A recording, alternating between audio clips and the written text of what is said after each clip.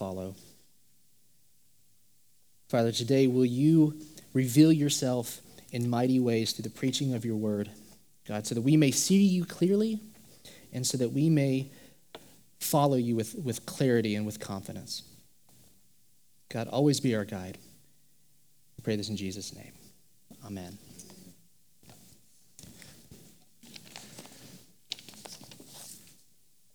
Well, friends, when Jesus calls, you go. When Jesus says, come, follow me, you lay down all the things that you might be carrying that might keep you from following Jesus, and you follow him wherever he leads. See, one of the things that we carry around sometimes that causes us to not follow Jesus is our own agenda. And God calls us to lay down our own agenda. You see, there's a lot of times when Jesus calls for us to come and follow him or to go, and we say, well, hold on, I want to do something first. Or that's not where I want to go. Or whatever reason. We give him all these reasons why we can't follow him. Friends, that's our own agenda, and Jesus just kind of looks at us and in a great southern phrase, he says, "Oh, that's precious. Just lay it down. Bless your heart." That's a good one too. Yes. But when Jesus calls, you go. The gospel passage that we read just a minute ago was one that was appointed for the day, and I think it was the right one that was appointed for the day. Because what we see is this very thing. We see people coming up to Jesus and saying, oh yeah, Jesus, I want to follow you, but let me first, and then X, Y, and Z. What we see at the beginning of that passage in Luke chapter 9 is we see Jesus going into a Samaritan village. And verse 53 says that people didn't receive him because his face was set towards Jerusalem. You see, he wasn't rejected because of who he was rejected because he wasn't focused on their agenda. He was focused on his own mission. He was focused on the will that the Lord had placed upon him, and he was focused on his purpose. One of my favorite verses in that whole passage is verse 62. Somebody comes up to him, says, I want to follow you. And Jesus says, look, anyone who puts his hand to the plow and looks back is not fit for the kingdom of God. Now, I have to admit to you, I've never plowed a field. I've rowed a garden. But the thing that I do know is that when you're plowing a field, you have to look straight ahead. Because if you look to the side, or you look to the other side, or you look to the back, your rows are going to be off. And you're not going to be able to plant the things you need to plant. They're not going to grow the way that they need to grow. You look straight ahead. And so if we're going to be laborers in the Lord's vineyard, then we have to be following Jesus wherever he leads. Now, friends, there's a lot in this gospel that I could talk about, but I'm not going to get into this morning. But like I said, I do think this is the right passage because, friends, today is a day of transition. Today is a day in which we come to the end of 6 years of following Jesus together. After today, we will still be following Jesus, but it will be separately. And so today is one of these days that we need to be reminded that we need to go wherever Christ calls us to go. We need to follow him. We need to stop where he stops. We need to turn where he turns. We need to be in the vineyard that he puts us in. And one of the things that I want to talk to you about today is this. What has led us to this day, this is my last day with you, but what has led us to this day has been nothing less than simply the leading of the Holy Spirit. It has been nothing less than us following Christ and listening to where he's wanting to take us, both in my personal ministry and for King of Kings here in Charlotte. I want you to hear that clearly, that the reason why I'm standing up here today and saying goodbye is nothing less than the leading of the Holy Spirit. Friends, up until today, I've been on a journey, a personal journey that I haven't been able to share with you. And today I want to share a little bit of that journey with you to help set the context of how we've seen the Spirit lead us to this day. Friends, I've been in music ministry for well over 20 years. Music is a huge part of my life. It's a huge part of my identity. And the last 6 years of being your worship leader have been wonderful, wonderful years. But what I need to tell you is that a couple years ago, actually even before Randy left, I started feeling this unsettledness, a kind of a holy restlessness, if you will. I wasn't sure really what it meant. I actually talked to Randy a little bit about it, and we had a bunch of people praying. I said, I think the Lord's doing something in my life and doing something in my ministry, but I don't know what it is. Then the interim period happens, and you appoint me as your interim rector. And friends, what I can tell you is that year of leading you as your interim rector, that was life-giving to me in a way that ministry hadn't been for a long, long time. That year as your interim rector really confirmed some of the stuff that the Lord was doing in my life, that the Lord was expanding my ministry, was moving me on to something else. I didn't know what, I didn't know the timing, but I knew that the Lord was doing something in my life, and I think it was right and it was good. Then after the interim period was over, and I went back to being your worship leader and as your associate pastor, friends, I have to admit to you, it didn't fit. It didn't fit. There was that holy unsettledness, that restlessness was there way more than it was before. And I believe that it really was the Spirit of the Lord saying, Eric, prepare yourself. I've got something else for you. I was in Chicago this past Christmas, just over New Year's, and I was talking with one of my former pastors, a really good friend and mentor of mine, and we were talking about the year, and we were praying about the year to come, and I said, I just think that 2019 is going to be a year of transition for me. I don't know what that means. I really don't, but that's just what I'm getting the sense of. I think that's what the Spirit's saying to me. And then we come back in January, and Joel and I have a conversation that honestly neither one of us wanted to have about just the reality of things. And we decided that June 30th was going to be the last day that I would be with you at King of Kings. I was talking to one of my spiritual directors and a good mentor of mine, and I told him about the conversation, and he just kind of started laughing. He said, praise God. He said, you saw this coming. I said, what do you mean? He goes, we've been praying for clarity like this for years, and now we know the timing. Praise be to God. It's like, oh, okay, great. Friends, when we follow Jesus, we have to follow him according to his own agenda, according to his timing, according to his ways. Now, the funny thing is between then and now, I didn't know where we were going. You know, I kind of felt a little bit like Abraham. When God calls Abram, he says, go to a land I'll show you.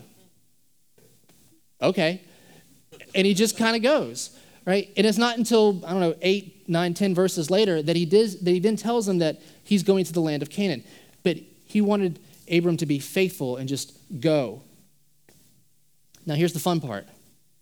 We come to today, and another piece of the puzzle has been put into place. And I actually do have clarity now about what the Lord has been doing in my life over these last several years. And friends, it's with great joy that I can tell you I do know where I'm going now. I do know where I'm going. Friends, after today, I'm going on a 1-month sabbatical. And then on August 1st, I start as the rector of Christ Church in Murrells Inlet, South Carolina.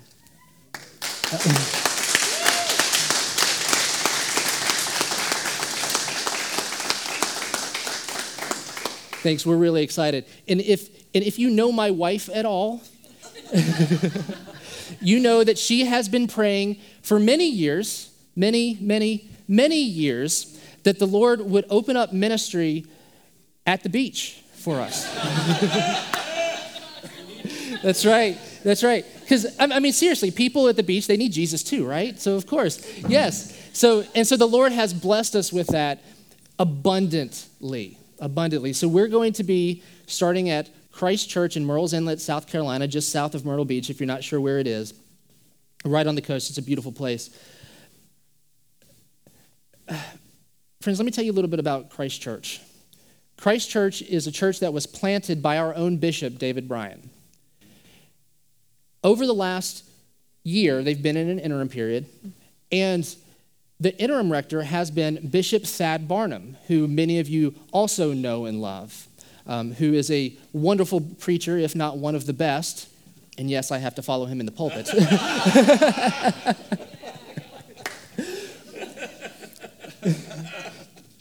Friends, I've got some big shoes to fill.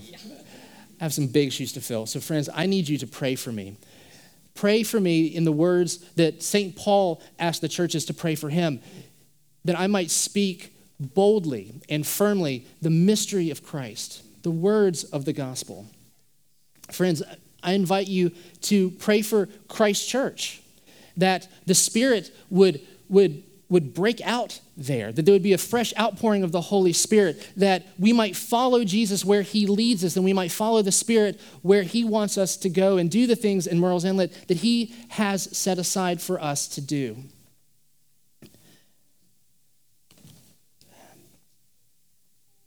So friends, that's where the Lord has led us. And what I can tell you, and I'm going to tell you this again multiple times in the rest of our time together, is I wouldn't be where I am today if it was not for the 6 years that we have been following Jesus together. So I want to say thank you for that. You have prepared me for what lies ahead. And I continue to ask for your prayers as I'll be praying for you, that the Spirit will be moving among you, that the Lord would lead you into new ministry, into new missions, and that you would follow Jesus wherever he goes, that you would set aside your own agenda as I set aside mine, and so we can both take up the agenda that Christ has given to us.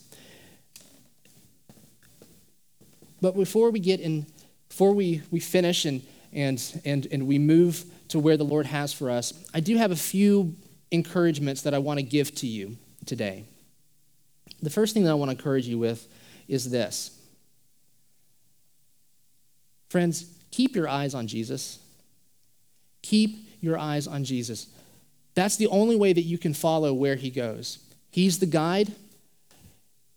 And when he turns, you turn. When he goes, you go. When he stops, you stop. Keep your eyes on Jesus. Hebrews 12 says this. If I can get to it. Hebrews 12 says, therefore, since we are surrounded by so great a cloud of witnesses, let us lay aside every weight, and let us lay aside every sin which clings so closely, and let us run with endurance the race that is set before us. Looking to Jesus. Your translation may say, fix your eyes on Jesus, the author and the perfecter of our faith, who for the joy that was set before him endured the cross, despising the shame, and is now seated at the right hand of the throne of God. Friends, keep your eyes on Jesus. Remember Peter. Peter gets out on the boat in the middle of a storm, in the middle of the water, and he walks on water. And the reason why he's able to do that is because his eyes are fixed on Jesus. Is when his eyes become fixed on all the stuff around him that he begins to sink. Fix your eyes on Jesus. Let him lead you where he wants to lead you. The next thing I want to encourage you with is this. Friends, preach the gospel. Preach the gospel. Charlotte is a city of 1,000 churches.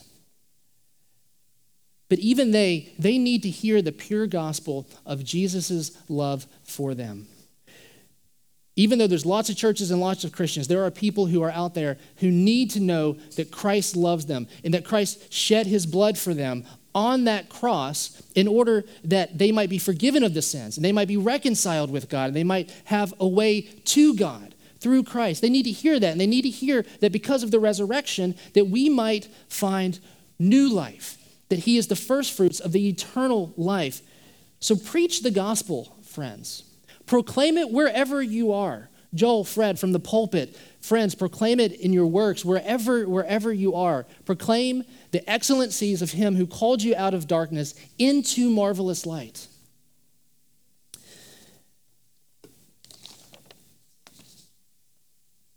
Friends, and not only preach the gospel, but I want to encourage you to live out the gospel. Continue to live out the gospel. Charlotte is also a city that needs to see the gospel lived out. We've talked for years about loving one another, that when we do life together and we love one another well, then people can see what it looks like when Christ is truly Lord. When people are loving one another and fellowshipping well, that's a foretaste of the kingdom, friends. And Charlotte needs to see that. And friends, here's the thing. I know you can do that well because I've seen it for 6 years. I've seen it for 6 years, you guys living out the gospel and loving one another well.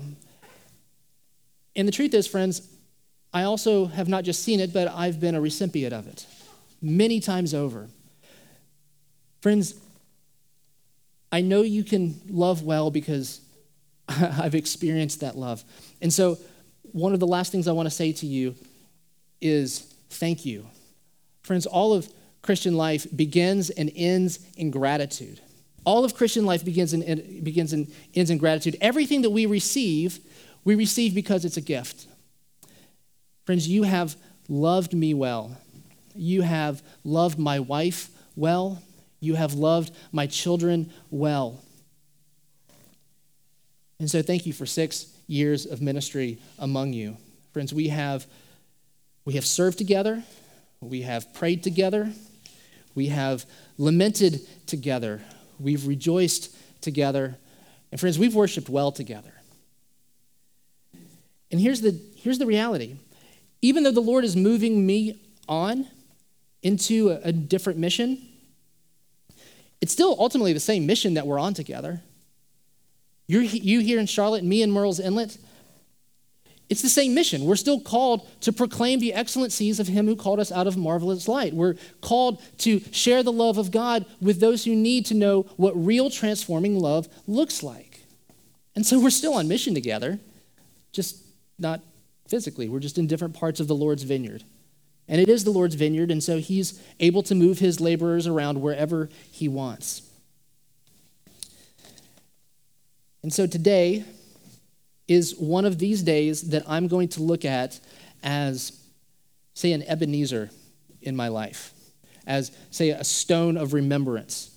Friends, if you remember last year, for those of you who were on the parish retreat, we spent a lot of time talking about stones of remembrance. And the reason why we set up an Ebenezer or a stone of remembrance, we set it up so that we can look back on it and we can say, the Lord has been faithful to us.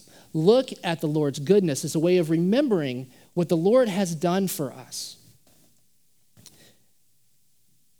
We also made all of these little stones that were just kind of something that we wanted to remember by. And Jeff Russell gave me one that he actually made for me as a way of really kind of commemorating my time just a year as the interim. It's just got my initials, got a heart, a cross, a Bible.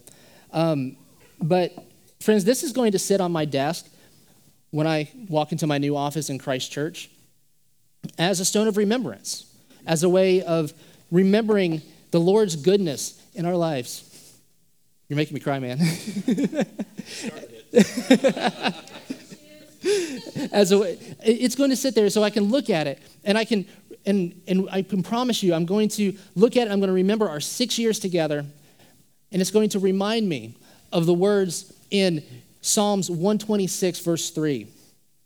The Lord has done great things for us, and we are filled with joy. So thank you. May the Lord continue to bless you. Pray for me as I will pray for you. And thank you, friends. Let's pray together.